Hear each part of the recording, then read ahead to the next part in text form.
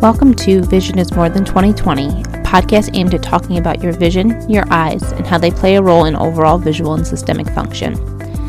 Drs. Zolnicki and Lakowski, with the help of various guests, will work to help you understand more about your visual system and all the pieces to the vision puzzle.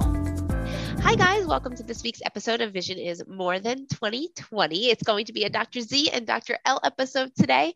But before we get started, let's talk about our weekly insight, which is May has been deemed Healthy Vision Month by the National Eye Institute. So the goal of this month is really to just remind you to make your eye health a priority and encourages you to take important steps to protect your eyesight.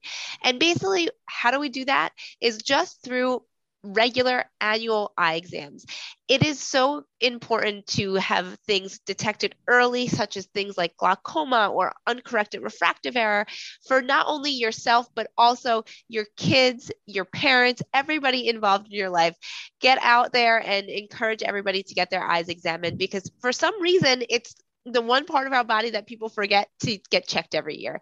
So this month is really just aiming to remind you, if you haven't got your eyes checked this year, to make sure that you do it. Wonderful. Love that sentiment.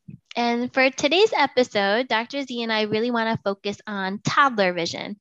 We've brought you a couple of episodes really honing in on infant vision and how crucial the development of vision is at those very early stages. So now we kind of want to move on to that next age range, that kind of that 1 to 3-year-old age range, where it's a really important time to watch your children and make sure that their vision is developing normally and to help facilitate the development. So we're going to kind of go through things to look out for, and then just a whole slew of activities that we kind of do with our own toddlers at home that you may not even think are visually based, but can really help work on those visual skills. And so the reason this time period is so important is you're really bridging that gap from their visual development starting to develop from birth through that first year of life, where so much is happening in their visual system and all of those systems are really becoming more fine-tuned. And now they're really using their vision to guide how they're learning. And toddlers learn so much on a daily basis, and how they're using their vision can really help direct their learning process. And you really want to make sure that you're setting them up to be successful for that school environment. That's the big piece, right? A lot of our kids are going to be starting kindergarten around that 4 or 5-year-old age range. And you want to make sure that their visual skills and learning processes are setting them up and they're ready to be used in that environment. Absolutely. And the thing with toddlers, like you said, is they learn so much. It's incredible how much they take in and how quickly it happens. And I think the PSA for this episode is that you don't really have to do anything fancy to get your child's visual system to develop. It really is just about playing with them. And that's really what we want to highlight. What we really want to focus on are 3 kind of big areas of vision. And the first and foremost one is visually guided eye-hand-body coordination. It is so important. And we often hear hand-eye coordination, but really it's about eye-hand coordination. The eyes are directing the body what to do, how to move, and encouraging that connection, and really having the eyes lead the body. The second piece that we want to hone in on are those motor skills. So their gross motor skills and their fine motor skills. We've done an episode somewhere along the line about how motor skills are built on a hierarchy of, right, we have these very primitive reflexes when we're first born, and then there's these gross motor skills, fine motor skills, and the ultra fine motor skills. And it's, at the end of the day, eye movements are just a motor skill. So we want to make sure that they are developing in this hierarchy, because it really sets the stage for children having great development and being ready for things like sports and school. And then the last piece to that puzzle is visual perceptual activities. So things like visual memory and figure ground skills and all of those things that really help to aid in academics. So those are really kind of the skills that we're going to be talking about in the activities that we are presenting to you today. Okay, so to work on visually guided eye-hand body coordination skills, there's a whole slew of things you can do with your kids. I know with Teddy, we work on a lot of building activities, which is one of his favorite things to do. So we have in our house a variety of different block type stimulus. We have these really basic old school wooden blocks that I absolutely love. And we pull those out. They have all different shapes, and he builds these amazing big structures and towers with them. It's really cute. They have this really big rectangle that's actually quite heavy. It's the biggest piece, and he calls it his powerful piece. I think he dropped it on his foot once, one of the first times we pulled them out, and it hurt his foot, and now he calls it powerful. My mom has these blocks, and they're awesome, and you don't really see them. My mom actually got them at a yard sale at my sister's house up in Westchester, and it is the best building blocks for the kids. They can make so many different things. You can make doors, and there's the semicircle, and you can also teach them about how shapes fit together and to make bigger shapes. I absolutely love those. I also am a huge fan of Magna-Tiles. Parent hack, Magna-Tiles are super expensive. There are an alternative version called Picasso tiles on Amazon, which are just as good as Magna-Tiles. I've had the same set with Daisy since she's been 1 and she's 4. So they've held up really well, but those are also a really great option in terms of building blocks with your kids. Yeah, Teddy has those too, and he absolutely loves them. Other ways that you can help develop the eye-hand coordination is with ball play. Something as simple as just rolling a ball back and forth between you and your child, or even taking that activity outside and more into like the sports realm. So playing a little bit of throw and catch with your kids, incorporating like a frisbee, basketball play can be really helpful to work on those skills. And for those younger toddlers, bubbles are really great too, because when they are just kind of getting their coordination in, catching a ball is really hard, right? They're really not good at catching until about three, even close to 4, where they're really able to catch a ball, but they can definitely catch a bubble, right? Because it's being stuck in the air for a little bit longer. They can really move their body to it and then catch it or pop it. So we are big fans of bubble play as well, because it helps to give them a little bit more time to find where it is in space. And after bubbles, you can also do balloons. Also a really great tip for helping to develop that eye-hand coordination. So to work on fine motor skills, any type of coloring, drawing activity is wonderful to do with your kids. And really starting to work on how they're grasping and holding writing tools. You can use anything from big markers to smaller crayons. It's actually good to introduce a variety of stimuli to them for them to hold, so they can learn how to grasp large versus smaller, thinner objects, and having them just doodle and draw and color can be wonderful to develop that skill. And it's really good to work on their creativity at the same time too. Absolutely. My kids absolutely love to color. It blows my mind how much they love to do this. And Daisy has really become an artist. She loves to look at something and then draw it, which is really cool from a visual standpoint, right? She's taking a visual stimuli and then recreating it. And this sets the stage for handwriting and writing letters eventually. She's actually pretty good at writing her name and writing John's name. And it all starts with being able to see an object and then draw it. So encouraging that is really, really important. And it's such a great activity that you could do anywhere. And, if you're at a restaurant, bring some crayons. If you're on a ferry boat, bring some crayons. It's a really great non-screen activity that the kids can do. So we're big advocates for keeping it simple, coloring, and drawing for sure. And now that it's been nicer outside here, I bought Teddy his first chalk set. So we've been doing lots of chalk drawing outside too, which makes it really fun. So you're getting that outside time along with that drawing time at the same time is the perfect combination. I love that. The next thing that we're going to recommend is going to seem kind of silly and something that you probably do without even thinking, but it's simply reading with your child. And as they get older in this toddler range, right, we read them as babies, but in this toddler range, they really start to become more interactive because they understand what they're seeing and what you're saying, and they're understanding the story. And why reading is so important to them. There's lots of reasons, right? From a speech standpoint, from an eye movement standpoint, but really it helps to develop really strong visualization skills, right? Because they're starting to picture the story in their mind's eye. And that visualization skill is critical for them to have really great reading comprehension and reading skills as they get, and independent reading skills as they get older. So when I read to my children, it's not just robotic in the sense of just reading the words and turning the page. I really try to make it as interactive as possible. I talk to them about the pictures that they're seeing.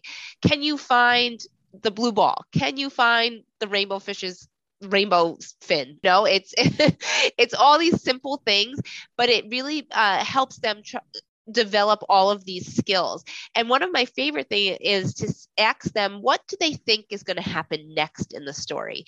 Because that encourages them to think about the book in a different way. And I even love, like, kids tend to want to read the same book over and over and over and over again, right, Dr. Earl? And by doing this, they can start, they start to understand and remember the story. And by having the conversation, it pulls it out. I'll say simply, like, Daisy, right, we're reading Goldilocks and the Three Bears.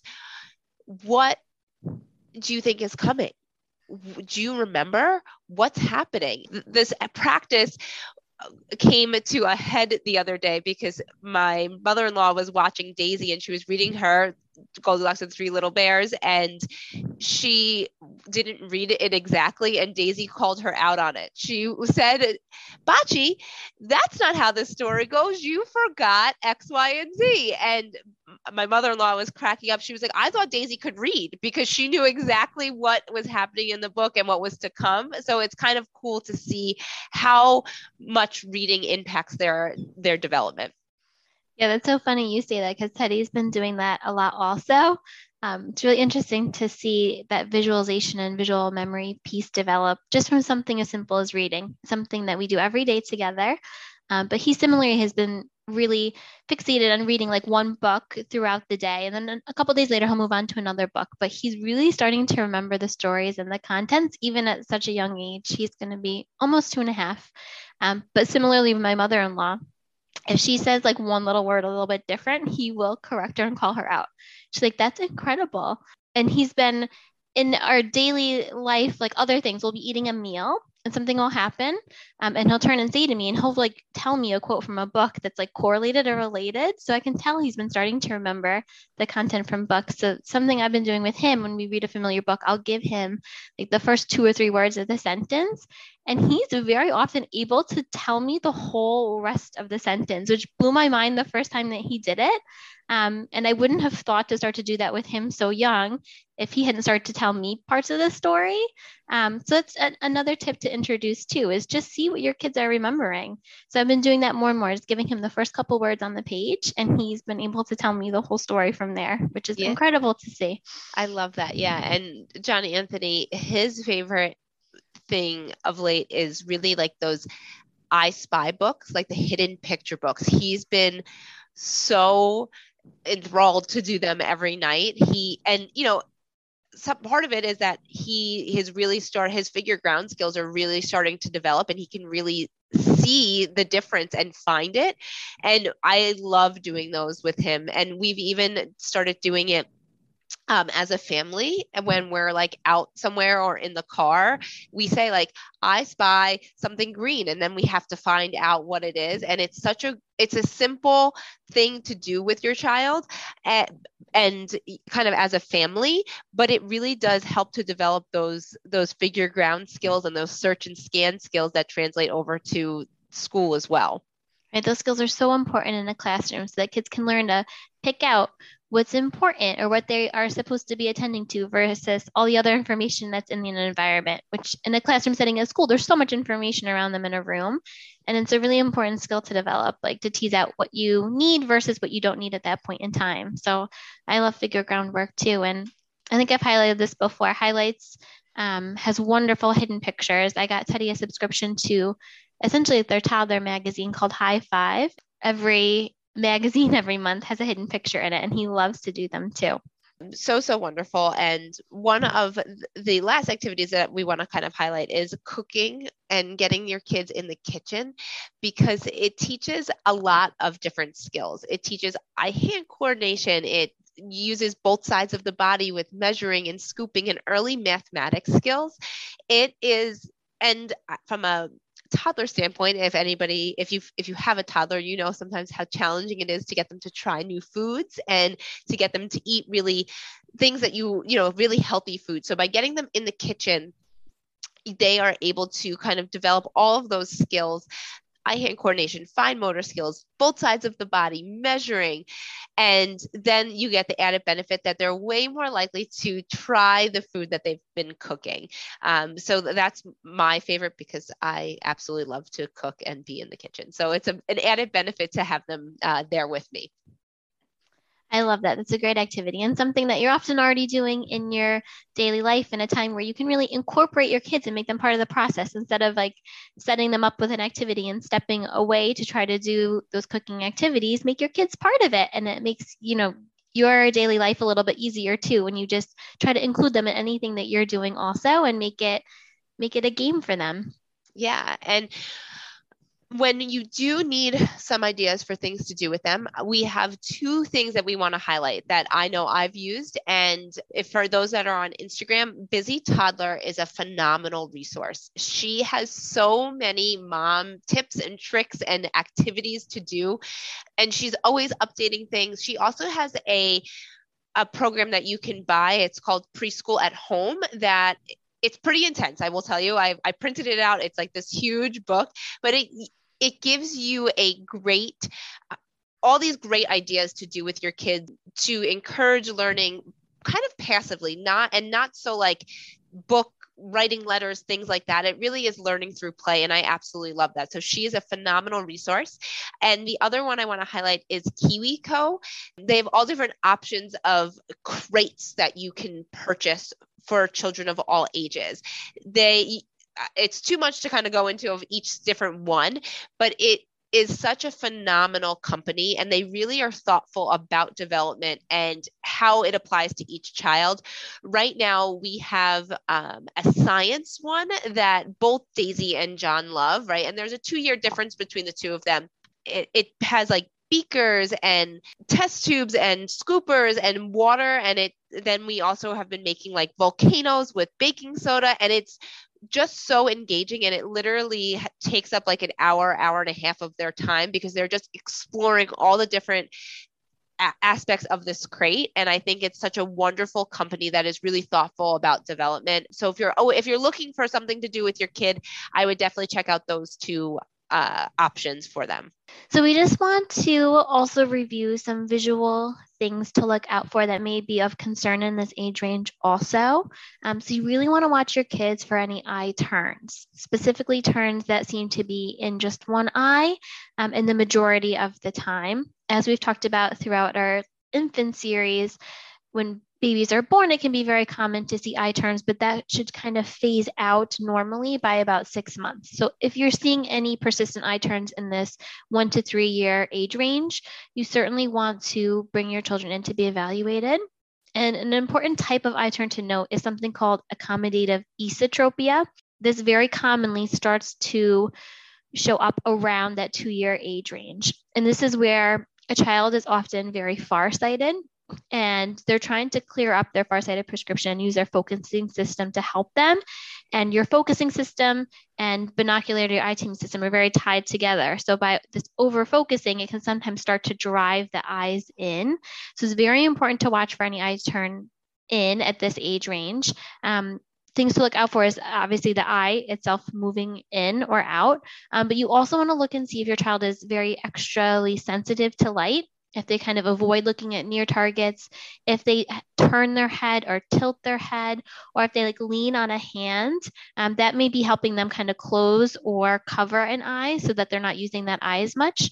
So those are little things to look out for if your child is possibly developing an eye turn, or any big difference between the two eyes where they're starting to develop a preference of using one eye versus the other eye.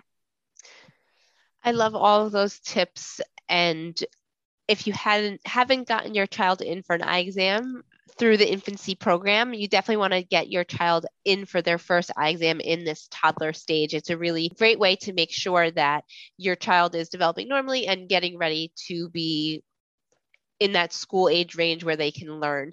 And the last piece that we want to highlight is just some screen time recommendations, right? Parents are often really good about avoiding screens with their babies, but now that they are getting bigger and busier, sometimes we start to rely on that screen time. So the recommendations at this age are that there is no more than 2 hours per day of screen time. Now, personally, I don't include TV in my screen time recommendations because often it's set really far back and most kids kind of look at the TV but like are usually playing in the living room. So I don't personally include screen time. When I'm saying screen time, I'm talking about a near device like a phone or an iPad or something like that.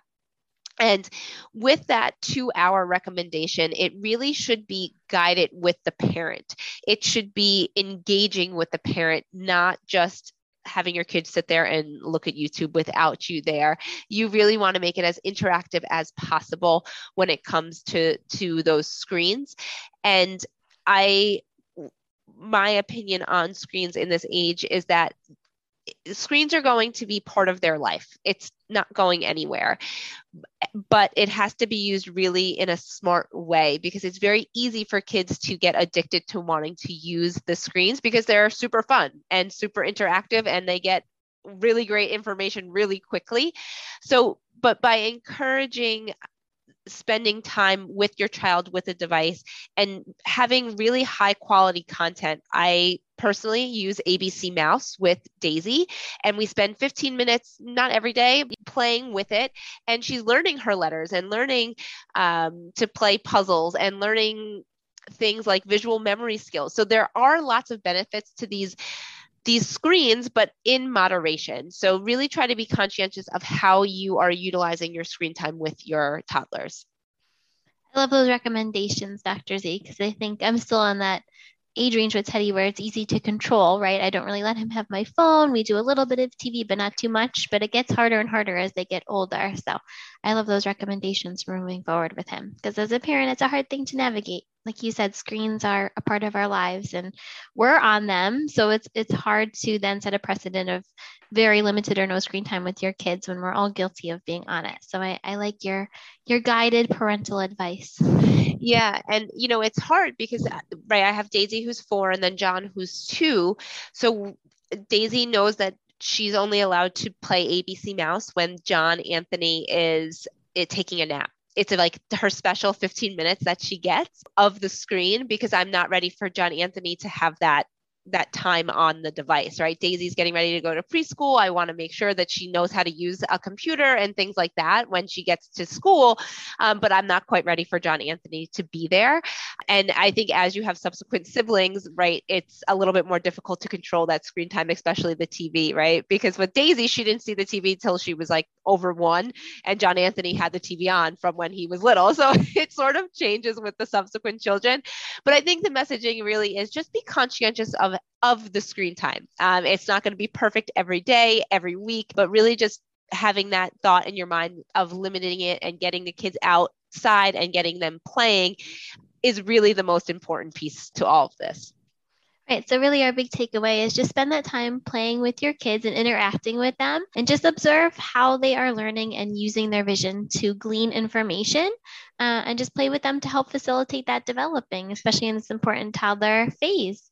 And we hope you learned a lot about our toddlers and we will talk to you next week. Bye. Thanks for listening. Follow us at Twin Forks Optometry on Facebook and Instagram. Join our private Facebook group, Vision is More Than 2020. Subscribe, download, and leave us a 5-star review on Apple Podcasts, Spotify, and Google Podcasts. Tune in next week to learn more about your vision.